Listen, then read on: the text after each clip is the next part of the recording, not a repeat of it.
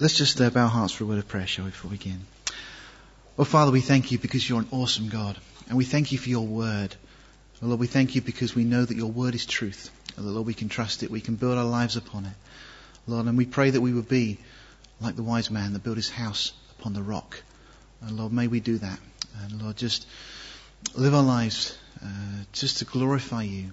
And Father, this morning we just pray that we would have, as has just been prayed as well, have open ears, Lord, and open hearts, that you would speak directly to us. And that, Lord, what you have to say this morning, we won't just hear and then file, but Lord, we would act upon it as you would have us. And so, Father, we just commit this time to you and pray that you would be glorified in Jesus' name. Amen.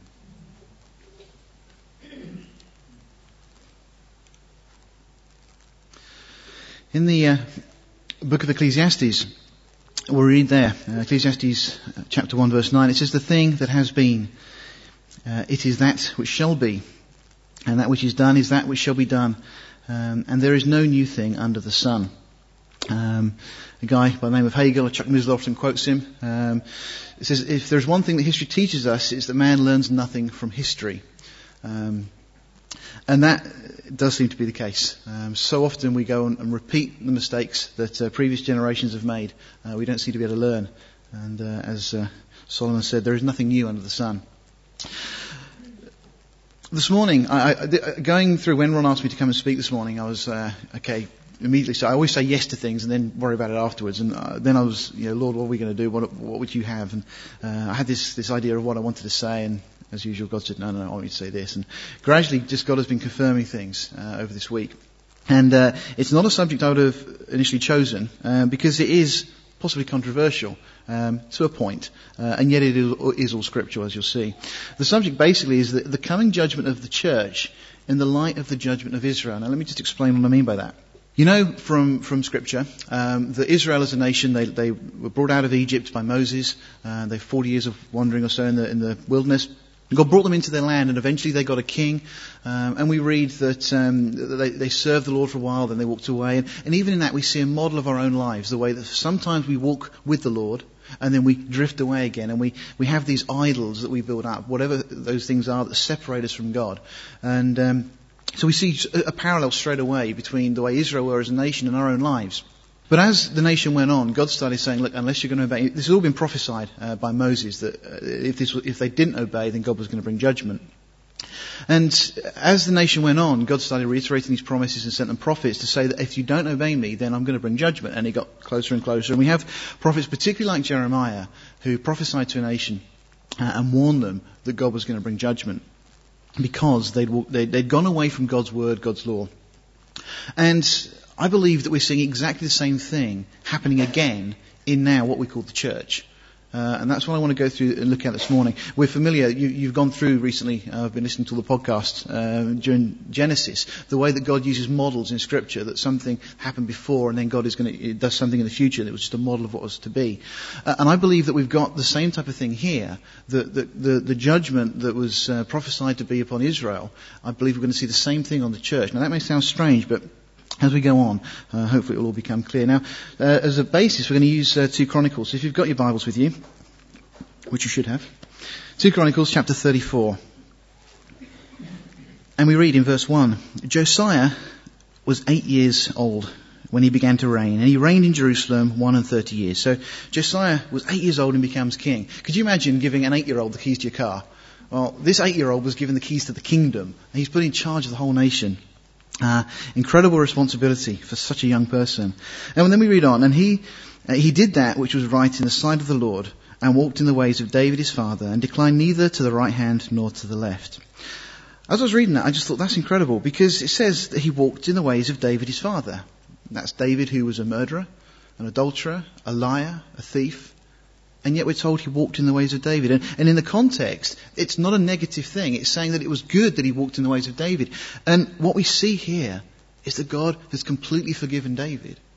Okay, and it was incredible just to have Psalm 32 just read, as you'll see in just a moment. In Psalm 51, David, after his little incident with Bathsheba and Uriah and all of that, Psalm 51 records the prayer of David. And David said, wash me thoroughly from mine iniquity and cleanse me from my sin. Well, it's evidence in this verse alone, as well as many other scriptures, that God had completely forgiven And that's just such a great thing to know, that the God that we serve, if we repent and we go before him, will completely wipe the slate clean. So that when Josiah now is told, we read that he's walking in the ways of his father David. None of David's sin is remembered. It's all forgotten. And in Romans 4, Paul quotes Psalm 32, which we've just read.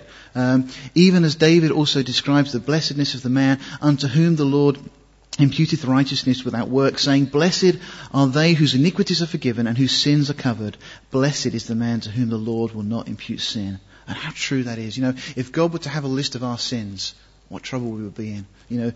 We all can try and cover over things that other people don't see, but we know in our own lives there's things going on that we really don't want other people to find out anything about.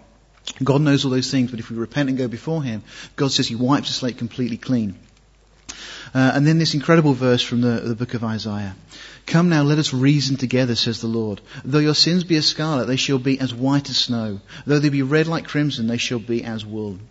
The scarlet, the dye came from a worm, and the material was dipped in this dye. For crimson, it was dipped twice. And the whole implication here is that our sin is like a double sin. We're conceived in iniquity, we're told in Psalms as well, David said. And we're inherently sinful, but then on top of that we've got our actions and the sin that we actually commit. So we're doubly sinful. Not only do we have a sin nature, but we actually have a sin experience in our own lives. But the Lord says that though they be as scarlet, they shall be as white as snow. Though they be red like crimson, they shall be as wool. And I just thought that was incredible, that as we read this, all of David's sins forgotten. And that just struck me as being incredible. Let's just carry on then. The first part of the third verse says, For in the 8th year of his reign, now by this time Josiah is 16 years old, while he was yet young, he began to seek after the God of David his father. Now, just a little bit of history of the times for you. Hezekiah was 25-year-old. He reigned for 25 years as king of Israel. When he was 42 years old, he had a son called Manasseh. Now we're told that Hezekiah was a good king. This is Josiah's great-grandfather. He was a good king. He served the Lord and did as he should. There's a few little hiccups, which you can read about in Kings and also Chronicles. But by and large, he was a good king. But when he was 42, he had his son Manasseh. And Manasseh, at the age of 12, then himself becomes king of Israel. King of Judah. And Manasseh then kind of ushered in one of the darkest times in Judah's history. He was a very evil king. In fact, we read in the beginning of chapter 33, verse 2 of Manasseh, But he did that which was evil in the sight of the Lord, like unto the abominations of the heathen, whom the Lord had cast out before the children of Israel. So God is comparing Manasseh with the tribes that were in the land before Israel had got there, who were so evil that God got them all kicked out with Joshua and finally with David. Manasseh was a bad king. But we do read at the end of his life that he repented and he was taken captive to Babylon. And in 2 Chronicles 33, picking up from verse 12, says, And when he was in affliction, this is Manasseh, he besought the Lord his God and humbled himself greatly before the God of his fathers and prayed unto him. And he was entreated of him and heard his supplication and brought him again to Jerusalem into his kingdom. Then Manasseh knew that the Lord, he was God. And it carries on. And he took away the strange gods and the idol out of the house of the Lord, and all the altars that he had built in the mounts of the house of the Lord and in Jerusalem, he cast them out of the city. And he repaired the altar of the Lord and sacrificed thereon peace offerings and thank offerings, and commanded Judah to serve the Lord God of Israel. What a transformation in this man's life. His whole life had been everything that you would, or that God despised and was an abomination to the Lord. At the end of his life, he goes through this difficult period. And then he realizes, we've got to get this sorted out. And he does, and he repents before the Lord, and we read this incredible transformation. Now, looking back at the map thing we have here, Josiah was 6 years old Josiah was 6 years old when Manasseh died. So for the first 6 years of Josiah's life, as he was growing, those really important early years of his life, he would have no doubt been aware of all the evil that had gone on. He would have no doubt been aware of this change of heart that Manasseh had had. He would have also been aware that his own father, Ammon, only reigned for 2 years and he was murdered and he was an evil king. So he had this contrast between his dad who'd not served the Lord and his grandfather who had served the Lord at the end of his life. And no doubt that was part of what we read here. For in the 8th year of his reign, while he was yet young, he began to seek after God. And I'm sure this is all part of the process. And again, it just underlines the fact of how important our parents and our grandparents are, and Sunday school teachers, and those that instruct young children in the ways of the things of the Lord. The impact they can have on a young person's life is incredible. I remember my own grandmother, my mum's mum. She was an incredible lady. She really called a spade a spade. She was very black and white in her approach to things. But I used to get to take the newspaper down. When I got home from school, Mum used to send me down with a newspaper for that day. And I used to just kind of want to nip in and nip out again so I can go and play with what I was going to do afterwards.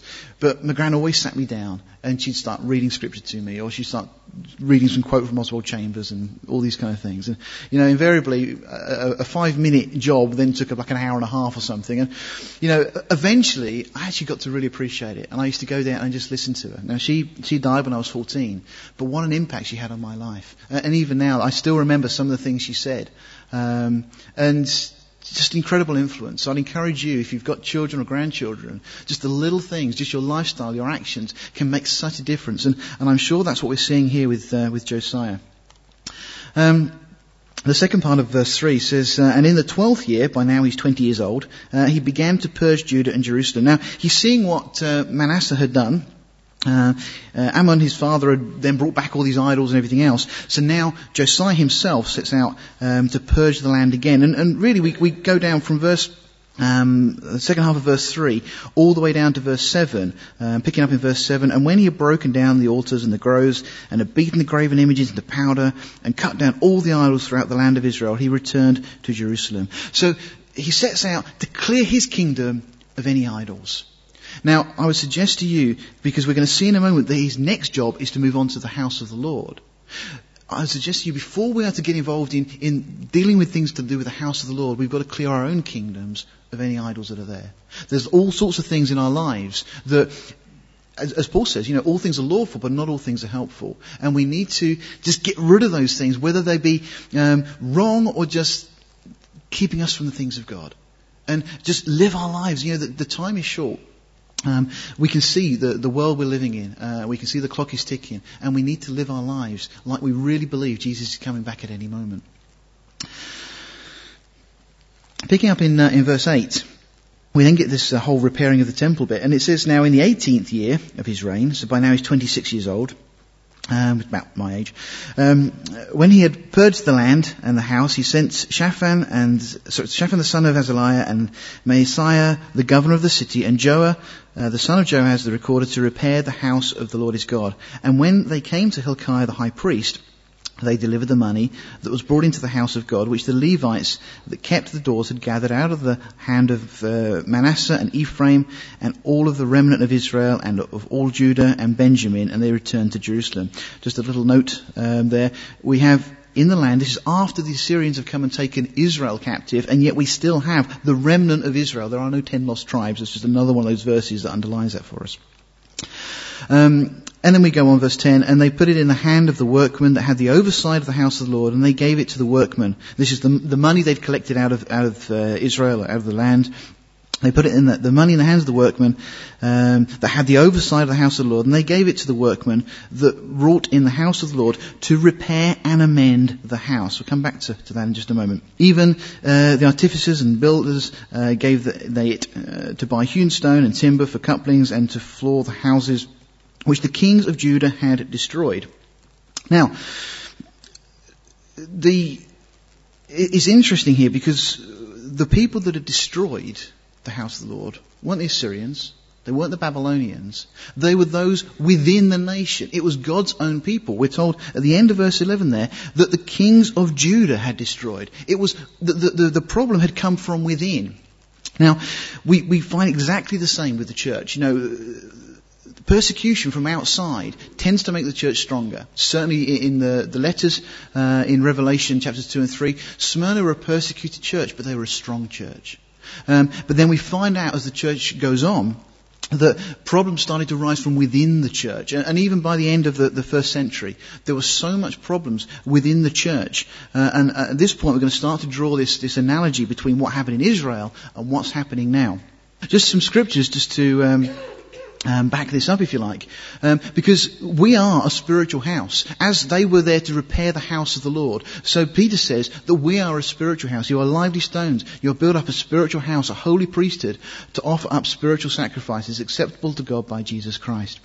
Now, one thing I want to make very clear is my use of vocabulary. When I'm talking about the church, as Arnold Fruchtenbaum puts it, we have the visible church and the invisible church. The visible church is what everybody sees, what you often see on TV whenever some debate's on, you get some person in a dog collar, and that's the visible church. And yet you also have the invisible church, which is the body of Christ. Now, there is no problem within the body of Christ. There is no division within the body of Christ. But the visible church is comprised, as Jesus himself said, and we'll look at some of the scriptures as we go through, of wheat and of tares. And they're all part of this one group that the world looks at and sees. In the same way as in Israel, there were those that served God and obeyed God, and there are also the likes of these kings that had actually broken down God's house.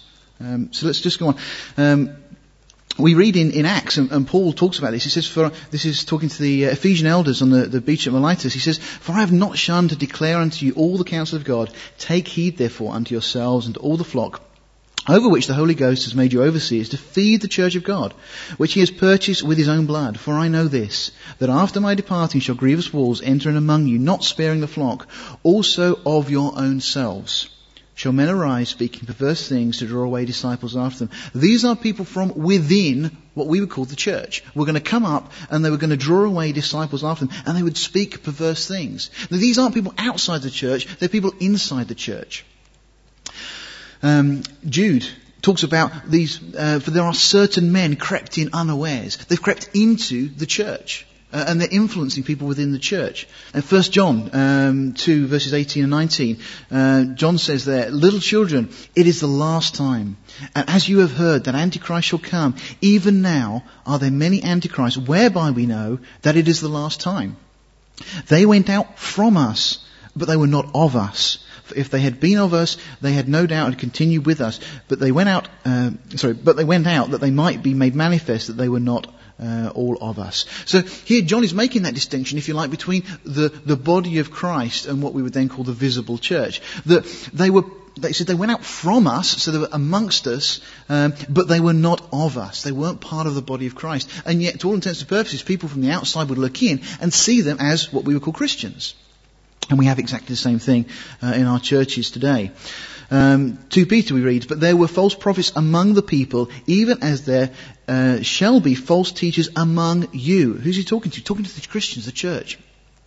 "Who privately shall bring in damnable heresies, even denying the Lord that brought them, and bring upon themselves swift destruction. And many shall follow their pernicious ways, by reason of whom the way of truth shall be evil spoken of."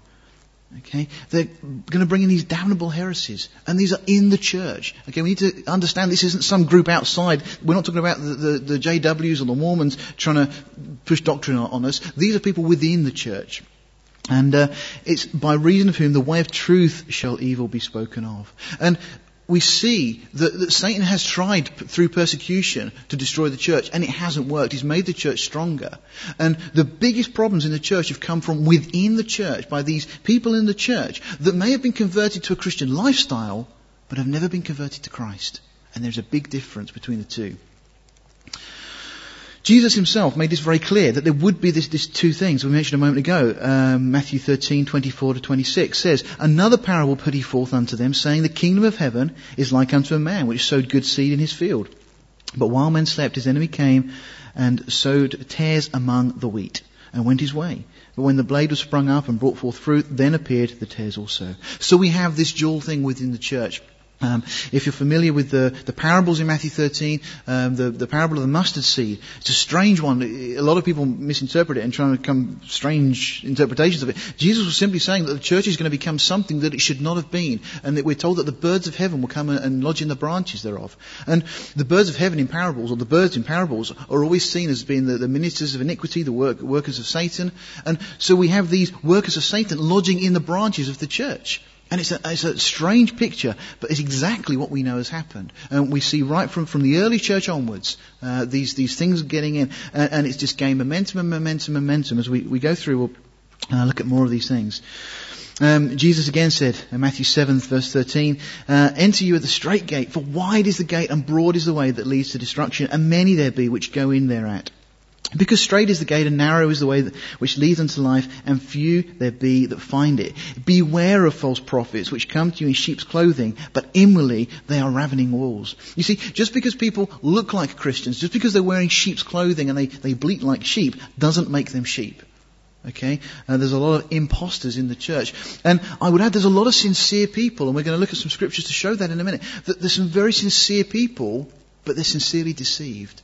And Jesus here is saying that it's a very narrow way, and yet the whole seeker-friendly movement that particularly in the States was big and had impact over here as well, was this trying to make the church acceptable to everybody. Let's make church fun for people. And, you know, I mean, Christianity is fun. We know that from being in it. But they're trying to make it so appealing to the world. And what they've done is they've dropped all the offensive scriptures, the things that people may be offended by. And they've tried to make it a broad way. And Jesus says that it's not a broad way. It's a narrow way. So it's those within. As here the kings of Judah were the ones that have caused a problem with the house of the Lord, that these guys are keen now on repairing. I just want to go back to that verse, that word, repair and amend. Well, repair we're familiar with, but the word amend is this Hebrew word kozak. And I was interested actually just looking at the concordance. The other word, other ways that word is translated, certainly in the King James. We have be constant, constrain, continue, be of good courage, be established, fortify, prevail, strengthen, be sure, be urgent, behave self-valiantly, withstand. You see, that sounds more than just dealing with building a building with stones and flooring and stuff like that. This implies a whole attitude of heart. And really, my encouragement to you is that we need to look at how we address the body of Christ, how we address the church. The body of Christ is fine. I want to make that clear. But there are those within the church that are deceived, and I have a real burden for those that are going to churches where the word is not taught. And I'll say right up front that the issue is the word of God. Hebrews 4 verse 12, it's the word of God that brings division. It's living and powerful, and it will divide. And let's go on. Picking up in verse 12, it says, and the men did work faithfully, and the overseers of them were Jahath and Obadiah, the Levites of the sons of Merari, and Zechariah and Meshullam of the sons of the Kohathites, to set it forward, and other of the Levites, all that could skill of instruments of music. And they were over the bearers of burdens, and were overseers of all that wrought the work in any manner of service. And of the Levites there were scribes and officers and porters. A whole bunch of people, different ministries, different gifts, all part of this group that are working in the house of the Lord, for the house of the Lord. And we all have different gifts, different abilities, different ministries. We all have a part to play in this. And then we go on to the discovering of the law.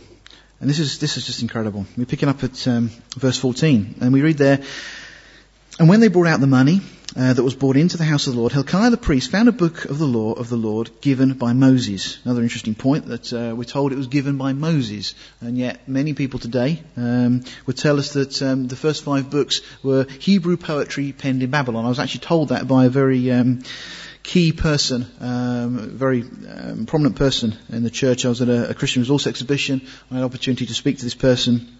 And I was talking to them about their stance on Genesis, and they said, no, it's just Hebrew poetry that was penned in Babylon. Well, really, because we're told here that it was by Moses. And also Jesus himself tells us that Moses wrote these books. So there's not really a debate.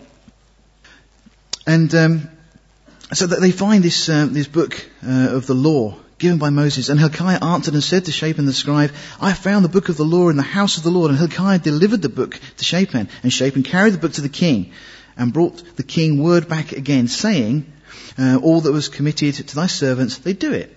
And they have gathered together the money that was found in the house of the Lord, and have delivered it into the hand of the overseers, and to the hand of the workmen. You see, he's kind of buttering the king up a bit. Look, everything you wanted to done, it's all been done, everything's going really, really well.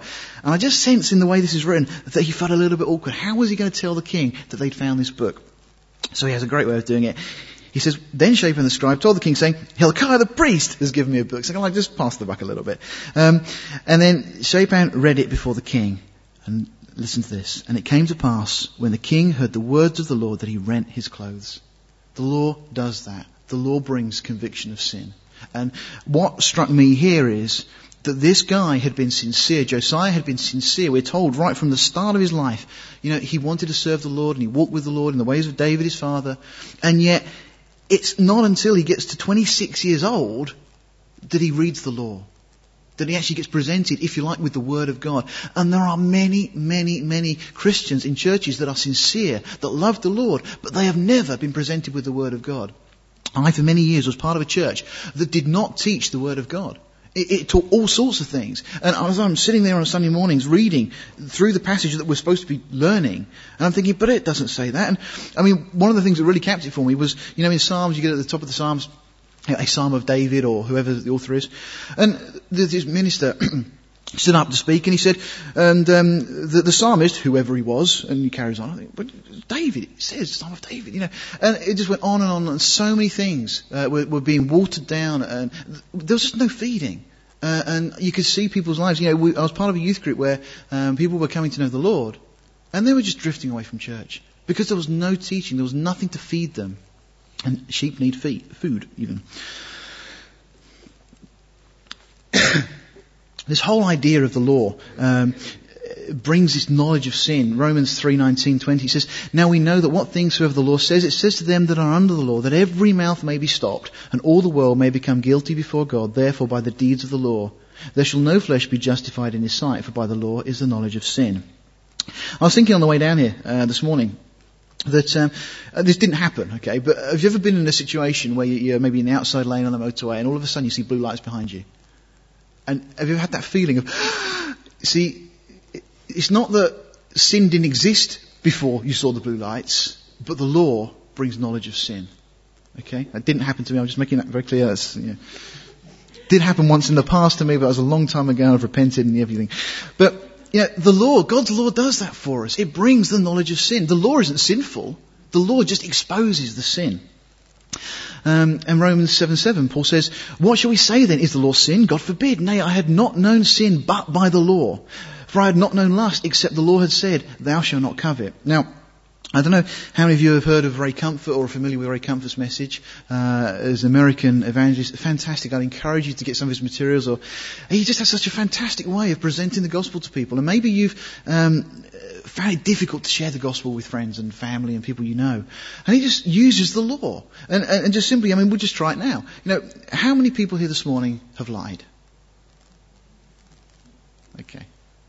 What does that make us? It makes us liars, doesn't it? How many people here this morning have stolen anything, regardless of its value? Yeah? Well, you just told me a liar, so, And how many, please don't put your hands up this one, but Jesus said that if you look at somebody with lust in your heart, it's as bad as committing adultery. Now, I don't want a show of hands. But we know in our hearts that we're guilty of these things. And it's the same with hatred. If you've ever hated anybody in your heart, then Jesus said it's as bad as committing murder. Now I was thinking that through once, and I was thinking, that sounds really harsh because surely hating somebody is not as bad as actually killing them. And I thought back to the Garden of Eden and Eve with the fruit. And how much of that fruit did Eve actually have to eat before she broken God's law? All of it? Just a bite? Did she just have to touch it? She didn't even have to touch it because the moment the decision had been made in her heart, she'd broken God's law. All that happened after that was just an outworking of the actions that had already taken place in her heart. So, and it's the same with us, this is why Jesus said it's out of the heart that proceed these things. So God's law convicts us. And it's very easy to show a non-Christian that they're under the law, they've broken God's law. And you can just simply ask them, if God judges you by that standard on Judgment Day, will you go to heaven or hell? And usually they say, heaven. And then you have to put them, so do you think God should let murderers and adulterers and liars and thieves, and you go through the other 10 commandments. Do you think you should let those people into heaven? And they go, oh no. And all of a sudden the penny drops. That God cannot let those people into heaven. Therefore, we're in a desperate situation. We need a saviour. And off you go. Psalm 19 says, the law of the Lord is perfect, converting the soul. What is it that converts the soul? The law of the Lord. You see, we're not trying to convince people intellectually. It's great and We can get into our good debates with people and show them we can prove Scripture is true. We can prove it's the Word of God. But even if you prove it, that doesn't make somebody a believer. They might accept what you're saying, but they're still rejecting it because it's the heart that's the issue. The law of the Lord is perfect, converting the soul. And if we're going to get involved in evangelism, talking to people about the Lord, we've got to use the law as our basis. Okay. Paul sums it up really, Galatians 3:24. Wherefore the law was our schoolmaster to bring us to Christ, that we may be justified by faith. This is the law points us to the fact that we need a saviour. And there we go. Okay, picking up verse 20. Because after this, obviously the king is repentant, and then we find that the king commanded Hilkiah and Ahikam, the son of Shaphan, and Abdon, the son of Micah, and Shaphan the scribe, and Asaiah, a servant of the king, saying, there's 5 guys that the king gets. He says, go inquire of the Lord for me, and for them that are left in Israel and Judah, concerning the words of the book that is found. For great is the wrath of the Lord that is poured out upon us, because our fathers have not kept the word of the Lord to do after all that is written in this book. You know, he's obviously read it a bit by this time. He's had it read to him, and he's realised that they're in big trouble because they've not kept God's word, and they've broken God's law. And here we have them going to the prophet, and we find it's a prophetess they go to, and prophecy confirms the word. And all the way through Scripture we'll find that the prophecy is given. We have the more sure word of prophecy, Peter says. So they go on. Hilkiah and they that the king had appointed went to Huldah the prophetess, the wife of Shallum, the son of Tikvah, the son of Harash, keeper of the wardrobe. Now she dwelt in Jerusalem in the college. I just thought it was interesting that a family of people that were involved in keeping the wardrobe. I know certain ladies, my wife being one, that would love a job like that when we get to heaven, to be keeper of the wardrobe. Just imagine it. It'd be great. And she answered them, thus says the Lord God of Israel, tell ye the man that sent you to me, thus says the Lord, behold, I will bring evil upon this place and upon the inhabitants thereof, even all the curses that are written in the book which they have read before the king of Judah. Because they have forsaken me and have burnt incense unto other gods, that they may provoke me to anger with all the works of their hands. Therefore my wrath shall be poured out upon this place and shall not be quenched. So that is the prophecy that is given here. And obviously the judgment that is pronounced because they've not kept the word of the Lord. And this is only confirming what other prophets have said all the way through. But then we just go on down to verse 28. And as for the king of Judah who sent you to inquire of the Lord, so shall you say unto him, thus says the Lord God of Israel concerning the words that you have heard. Because thine heart was tender, and thou did humble thyself before God when thou heard his words against this place and against the inhabitants thereof, and humblest thyself before me, and didst rend thy clothes and weep before me, I have heard thee also, says the Lord. And behold, I will gather thee to thy fathers, and thou shalt be gathered to thy grave in peace. Neither shall thine eyes see all the evil that I will bring upon this place, and upon the inhabitants of the same. So they brought the king word again. Now, we're going to have a slight detour now before we come back and see the king's response. Hezekiah's response when he was faced with a similar thing was, oh, that's great, as long as it's not going to be in my days, I don't mind. Josiah's response is completely different, and we'll see that. But this led me on to something I was doing a couple of years ago as I was reading through this, and it's interesting that one of the things that they're told they've done wrong is in verse 25, because they've forsaken me and have burnt incense to other gods. And I thought, isn't it interesting that in the church today, we start to see these things again. The emerging church, burning incense, and all these things they're getting back into. We see the same things going on. Now, you may be aware of what they call the law of double fulfillment, which basically states that this law observes the fact that often a passage or a block of scripture is speaking to 2 different persons or 2 different events that are separated by a long period of time.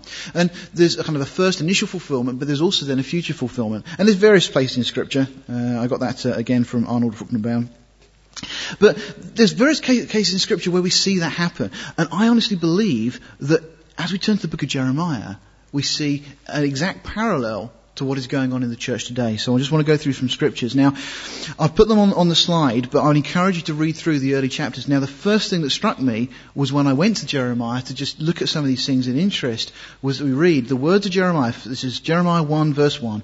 The words of Jeremiah, the son of Hilkiah. Who? Hilkiah of the priest. This is the same guy we've just been talking about, the guy that found the law. That were in Anathoth, in the land of Benjamin, to whom the word of the Lord came in the days of Josiah. Jeremiah is prophesying this stuff right at the time of the events that we've just been reading. And the son of Ammon, king of Judah, in the 13th year of his reign. And then we go on, verse 11 of chapter 1. Moreover, the word of the Lord came to me, saying, Jeremiah, what seest thou? And I said, I see a rod of an almond tree. Then said the Lord unto me, thou hast well seen, for I will hasten my word to perform it. Now, an almond tree buds early in the year, typically January, February time. And it was also known as the watcher tree, because it was just kind of suggesting that something's about to happen, and things. And this is exactly what God confirms. Then the Lord said to me, thou hast well seen, for I will hasten my word to perform it. Well, the question is, what is God going to perform? As we go on, we find out. Because God in Jeremiah 2 verse 8 carries on, and the whole theme just carries on. I'm just picking out some highlighted verses here for us. The priest said not, where is the Lord? And they that handle the Lord knew me not. The pastors also transgressed against me, and the prophets prophesied by Baal, and walked after things that do not profit. Does that sound a little bit like the church today? Let's go on. For my people have committed two evils. They have forsaken me, the fountain of living waters, and hewed them out cisterns, broken cisterns that cannot hold water.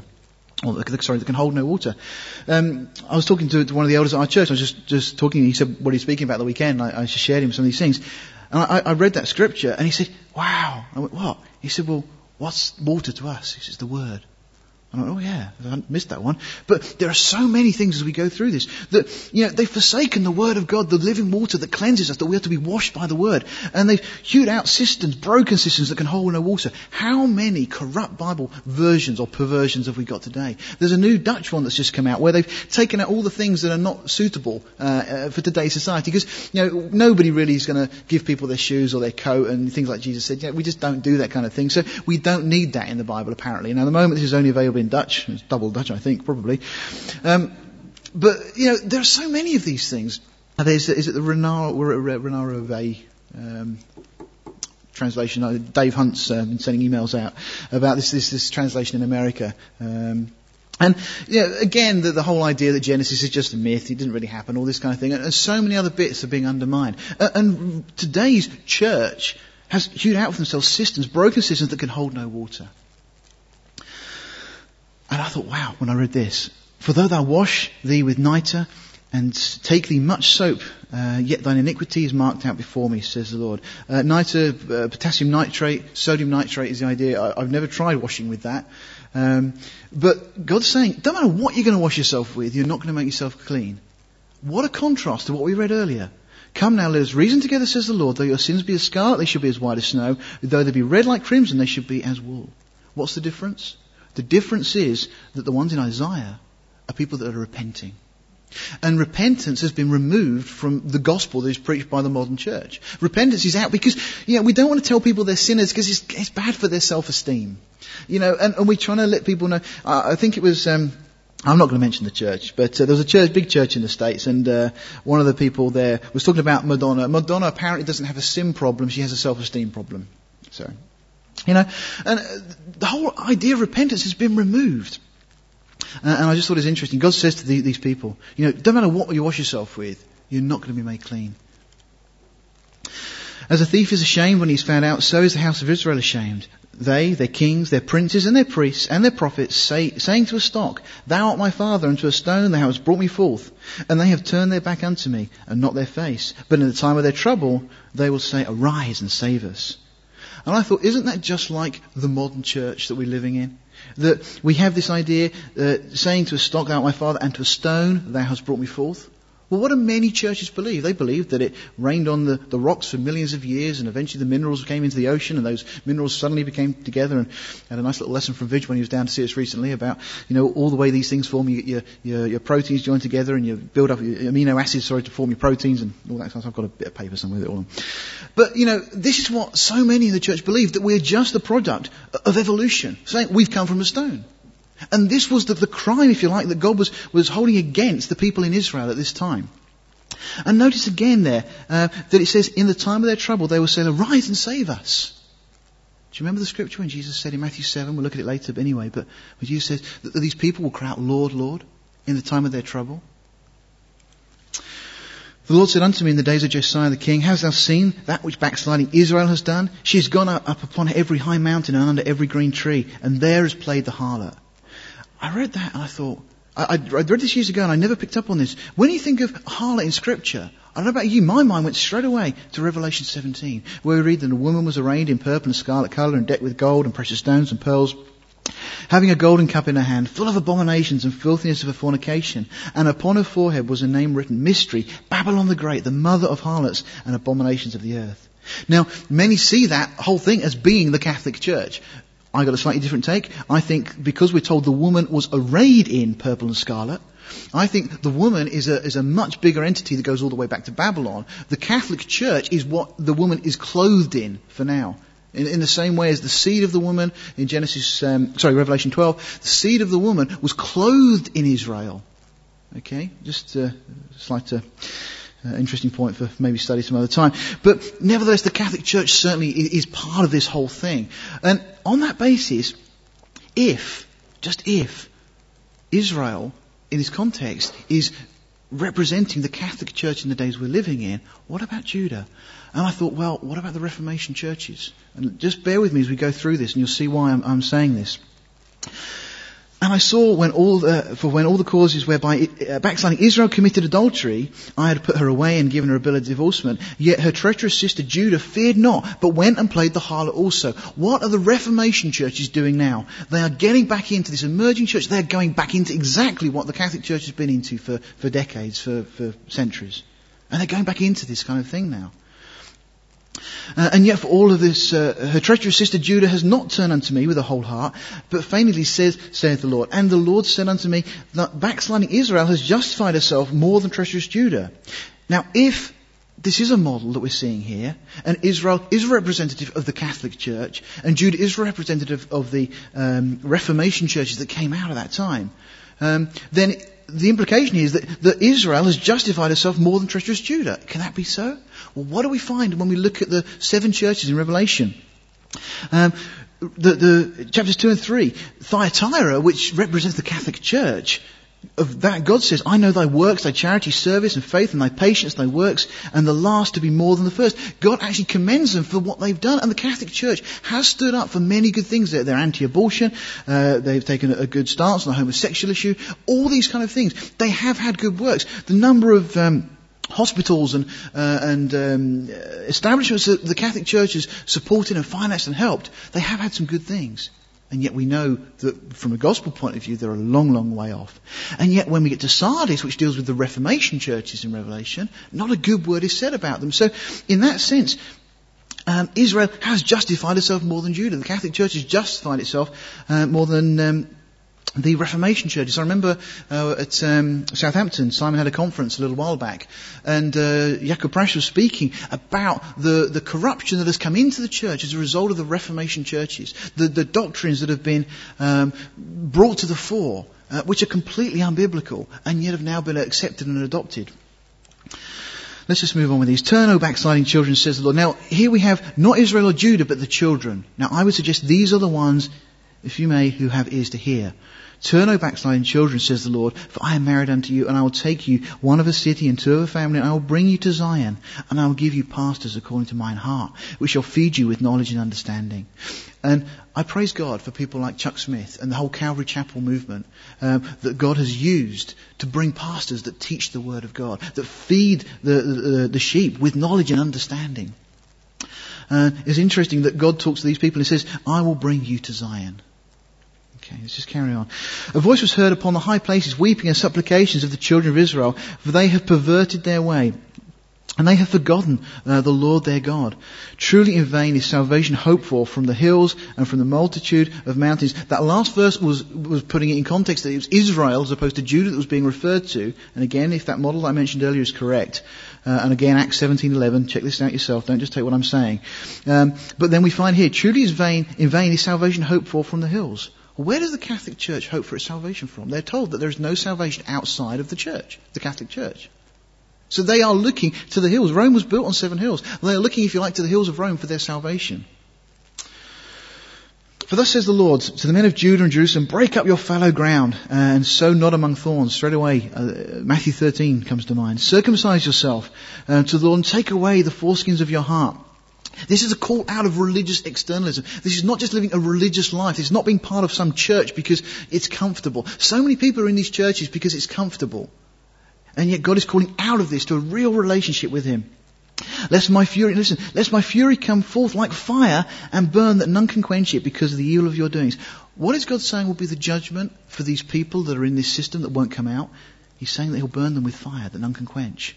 And what do we read in Matthew 13, the parables at the end of it? It says, so shall it be at the end of the world, the angel shall come forth and sever the wicked from among the just, and shall cast them into the furnace of fire. There shall be wailing and gnashing of teeth. Now, I believe this will happen at the time of the rapture. And we'll go on, I'll explain that in just a moment.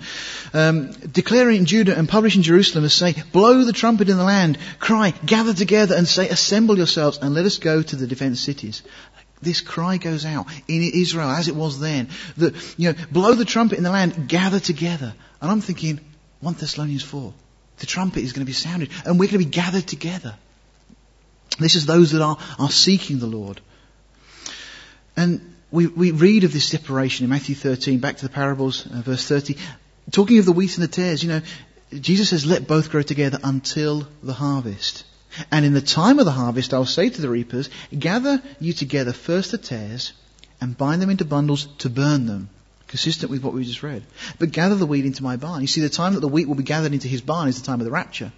But at the same time, we read, gather together first the tares. And I believe that we're actually seeing that happening now. That the tares, the false church that is amongst what we see as the church, is gradually being gathered together. We're starting to see a separation between the churches that preach and teach the Word of God and those that are just, if you like, playing games. And they've got this religious exterior, but it's nothing deep down in their hearts. Jeremiah 4 verses 6 to 8. Set up the standard towards Zion.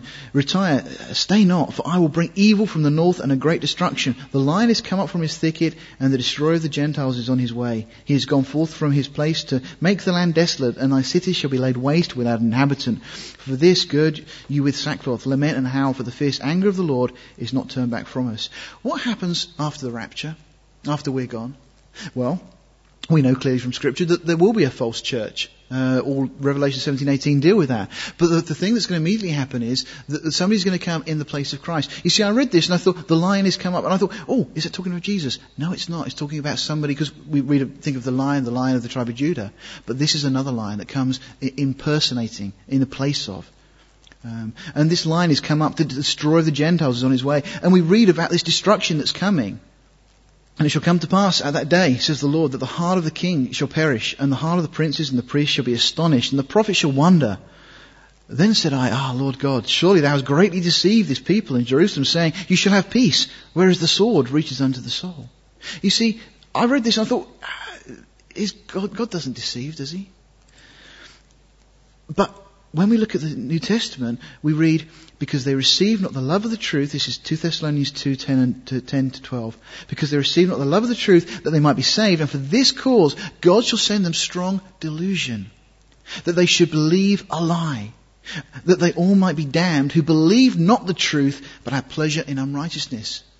So we see, I'm convinced that we have a model here, but even if we don't, the parallels are just extraordinary of what was going on in Israel and what is happening in the church we're in today.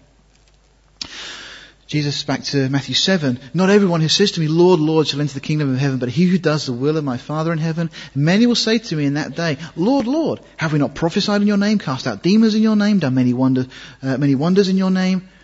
And then I will declare to them, I never knew you. Depart from me, you who practice lawlessness. That's an incredible scripture. We've got a bunch of people who have prophesied, who have cast out demons, done many wonders. All right? And we're told that they've done it in his name. And what does Jesus say to them? Depart from me. I never knew you. You see, just again, because people appear to be Christian, and we see it littered on the supposedly Christian TV. These people that sang all these things and supposedly doing many wonders, prophesying, casting out demons. And yet Jesus says that there's going to be a bunch of people in that category who are obviously not saved. And what we have here, as I said at the start, is this church that is comprising of the true believers that love his word and those that don't. Destruction upon destruction is cried, for the whole land is spoiled. Suddenly in a moment my tents are spoiled. That's suddenly, in a moment. Because we read in Revelation 17:18, we're going to look at the scriptures here. Alas, that great city Babylon, that mighty city, for in 1 hour, that's suddenly. The false church, we're told, will be judged. God will destroy it. And he's going to use the 10 kings under Antichrist to destroy it. For in 1 hour is thy judgment come. And then we've got the scriptures pulling out the highlights. When Babylon is destroyed, this false religious system, then people stand afar off for fear of the torment. Now, my personal view, whether it's right, we'll find out when we get there, is that the 10 kings under Antichrist are going to launch a nuclear strike against Babylon and destroy it and take it out. The reason I say that is because everything would seem to suggest that. Because the merchants of these things which were made rich by her, and incidentally, I'm working for a company that we supply things to churches, and I hate supplying, we supply sound equipment. I hate supplying sound equipment to churches where you know that it's going to be used to effectively preach false gospels. It's a bit of a difficult one, but there is so much money that is generated by the church. There is such a big business. Well, there's a exhibition that takes place in Europe. It is huge, where all these companies, not Christian companies, but they go to provide things for churches, from fancy altar cloths at, £1,500 and above, and, these lovely big gold crosses that you can have in your church. And there is such an industry. The merchants of these things, which were made rich by her, shall stand afar off for the fear of her torment.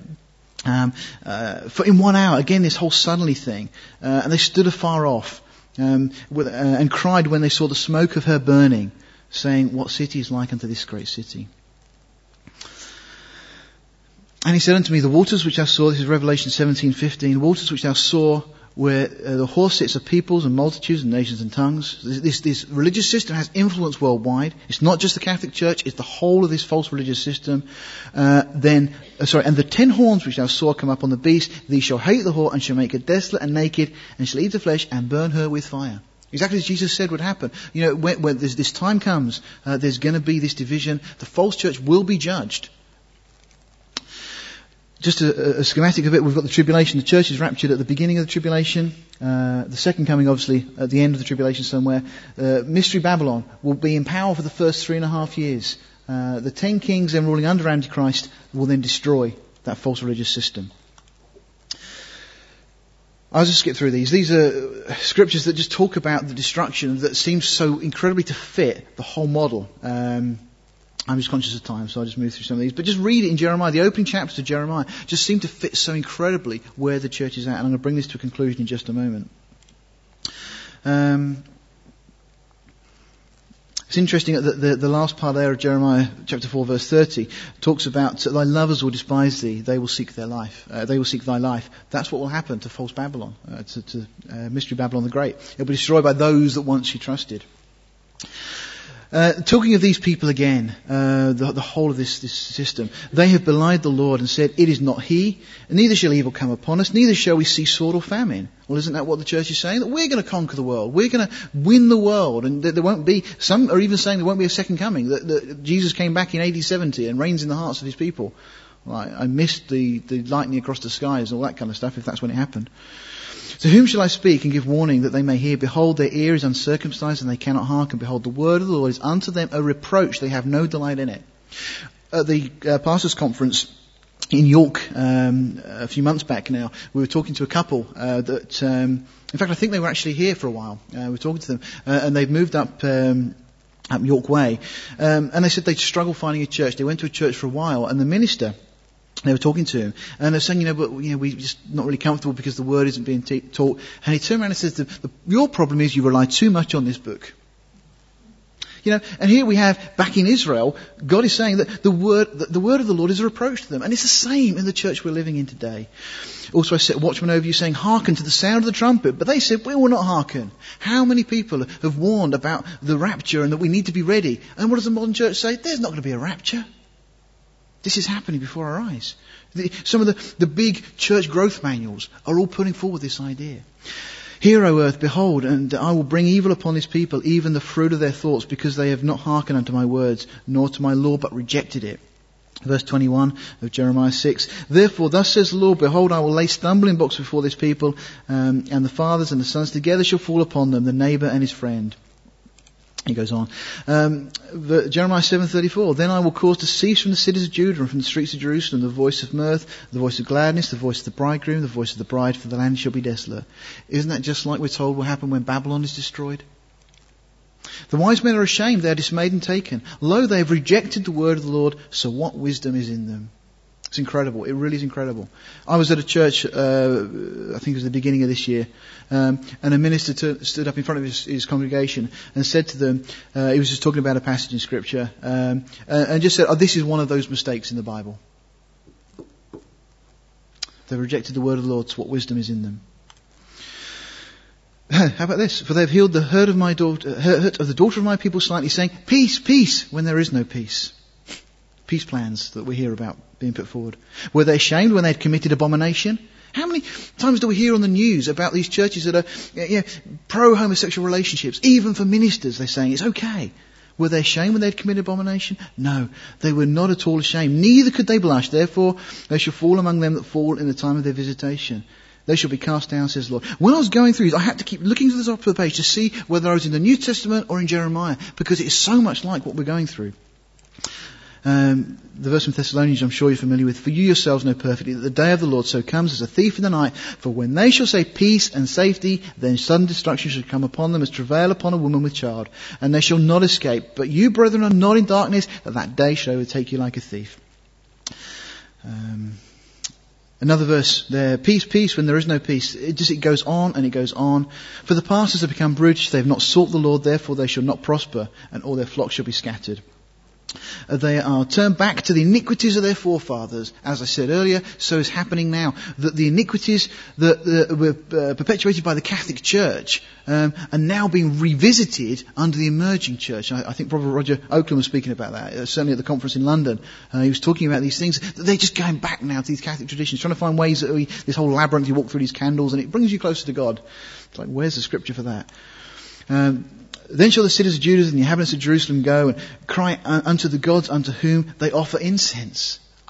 So much of what we read was the situation in Israel that Jeremiah was prophesying about is the same that we're going through now.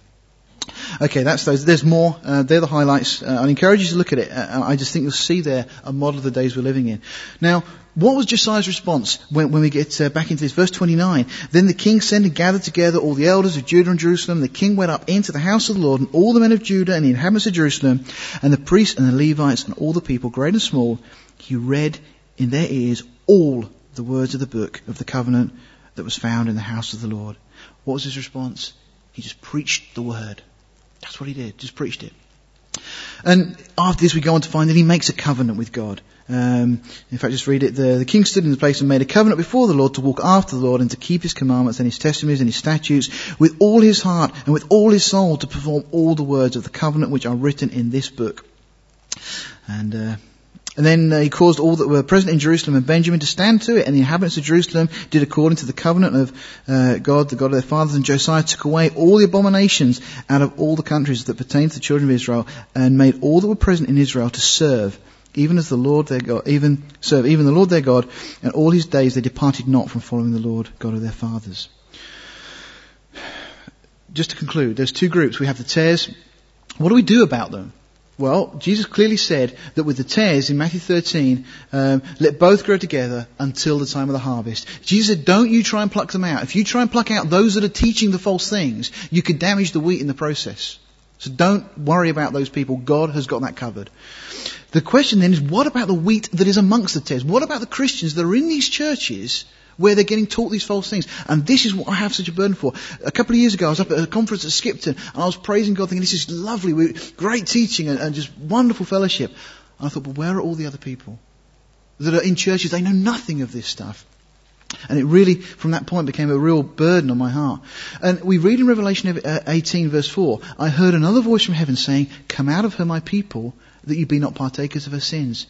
Now God is saying that in this system are his people. Now we need to pray for those people. We need to, if we have opportunity, preach the word to them. Be instant in season, out of season, rebuke, exhort with all long suffering and doctrine. For the time will come, the time is here, when they will not endure sound doctrine, but after their own lusts they shall heap up to themselves teachers having itching ears, and they shall turn away their ears from the truth and shall be turned unto fables. But watch thou in all things, endure afflictions, and do the work of an evangelist. Make full proof of thy ministry. 2 Timothy 2:24-26. And the servant of the Lord must not strive, but be gentle unto all men, apt to teach. This is what we must be like, all of us here, because we've got the benefit of God's word. We must be apt to teach, patient, in meekness, instructing those that oppose themselves, if God peradventure will give them repentance to the acknowledging of the truth. And we read in John, thy word is truth. And that they may recover themselves out of the snare of the devil, who are taken captive by him at his will. Now that scripture is in amongst a passage of scripture where we're also told that we should be rightly dividing the word of truth. 2 Timothy 2:15, 2 Timothy 3 verse 5 talks about those who have a form of godliness but deny its power. 2 Timothy 3 verse 5 says that these people are ever learning and never able to come to a knowledge of the truth. And we also read that evil men and seducers shall wax worse and worse, deceiving and being deceived. So it's clearly in the context of all this deception that's going on that Paul is saying to Timothy that we should be apt to teach, instructing, in meekness instructing, and that we should, peradventure, God give them repentance to the acknowledging of the truth. Okay, so we must speak the truth in love, is the bottom line. I heard somebody once say that truth without love is hard, love without truth is weak. So often people don't like to just talk on the love side, but we need truth. If it's not got the truth with it, then it's powerless. Okay, just a summary then. Josiah cleared his kingdom of idols, and I would encourage you there's such a job to be done. We need to clear our own lives. We haven't got time for things of the flesh, things of this life anymore. You know, the things that you watch on TV. Ask yourself, is it actually helping you spiritually? I stopped Joy watching some of the soap operas. She was actually quite happy to do it. But we've talked, it has a negative effect on us. And you've got to think about what you're watching. And, we haven't got time to play with those things. Josiah then said about repairing the house of the Lord. And he discovered the word of God, the law. And when he did, he repent, when he was faced with the law, and he sought his God. He receives the prophecy of this coming judgment. He doesn't try to reinterpret the prophecy notice to make it socially acceptable or to allegorize. He just takes it as he believes that God has said what he means. Then he takes that word that has changed him and he preaches it to others. And then he makes a covenant with his God to serve him with all his heart and soul. And that, I believe, is really the message for us. This is in closing, because this was something that really challenged me. In 2 Kings chapter 7, there's this incredible account. Israel was under siege by the Syrians, and there was 4 lepers, and this is the account. And there were 4 leprous men at the entering of the gate, and they said to one another, "Why sit we here until we die? If we say if we enter into the city, then famine is in the city, and we shall die there. If we sit here, we will die also.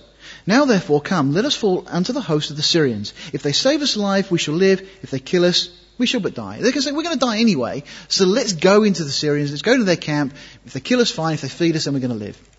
And it says, and they rose up in the twilight to go to the camp of the Syrians, and when they were come to the uttermost part of the camp of Syria, behold, there was no man there, for the Lord had made the host of Syrians to hear a noise of chariot and the noise of horses, even the noise of a great host. And they said one to another, "Lo, the king of Israel has hired against us the kings of the Hittites and the kings of the Egyptians to come upon us." This is what the Syrians thought would happen. So they fled. Wherefore they arose and fled in the twilight and left their tents and their horses and their asses, even the camp as it was, for they fled for their lives. They've lost everything there. And when these lepers came to the uttermost part of the camp, they went into one tent and did eat and drink and carried thence silver and gold and raiment and went and hid it, and came again and entered into another tent and carried thence also and went and hid it. So they're just like, look at this lot. Then they said to one another, "We do not well. This day is a day of good tidings. And we hold our peace. If we tarry till the morning light, some mischief will come upon us. Now therefore come, that we may go and tell the king's household." And that's the challenge this morning. Because we have an incredible feast in 66 books by 40 authors over 2,000 years. We do. All right? This is an incredible book. We've been so blessed. And we've got pastors that are teaching us. But there are people in other churches that know not any of this stuff. Now, you can't go and drag them out, but we can at least pray for them. Because God says to those people, "Come out from among them, my people." That God's people are in there. And I believe as we get closer and closer to the rapture, we're going to see more of a divide. And I believe many are going to realize, and they're going to have to jump ship, because they won't be able to tolerate all the things that are going on. But what we've got to do is, like these lepers, understand that this is a day of good tidings for us. And it's up to us to go and tell the king's household. Let's pray. Well, Father God, we're just in awe at your word. Lord, as we saw at the beginning, what has been will be, and Lord, what happened in the days of Josiah and Jeremiah seems to be repeating itself now. And foolishly, men are abandoning your word for new revelations, for new understandings. And Lord, we know how foolish that is. We have your word, and that is all we need. Your word is truth. And we have been so blessed, Lord. We thank you for our pastors. Father, we thank you for Ron and Marcy, for their ministry and the work they do. We pray you bless them. Father, wherever we're from, we pray for our pastors and our leaders, that you would bless them as they continue to feed us with your word. But Father, may we take this message to the King's household, to your household, to all those that we have opportunity to speak to, and in meekness, to just gently encourage, to teach your word. Lord, as Josiah, when he was convicted by this, went and preached your word. Oh, and Father, we just pray that all who have ears to hear will hear, and that, Lord, you will save a multitude, and that together we will stand before your throne, and we will be able to lay those crowns before you and worship you together for eternity. And we'll cry, holy, holy, holy is the Lord God Almighty, who was and is to come. We pray it all in Jesus' name. Amen.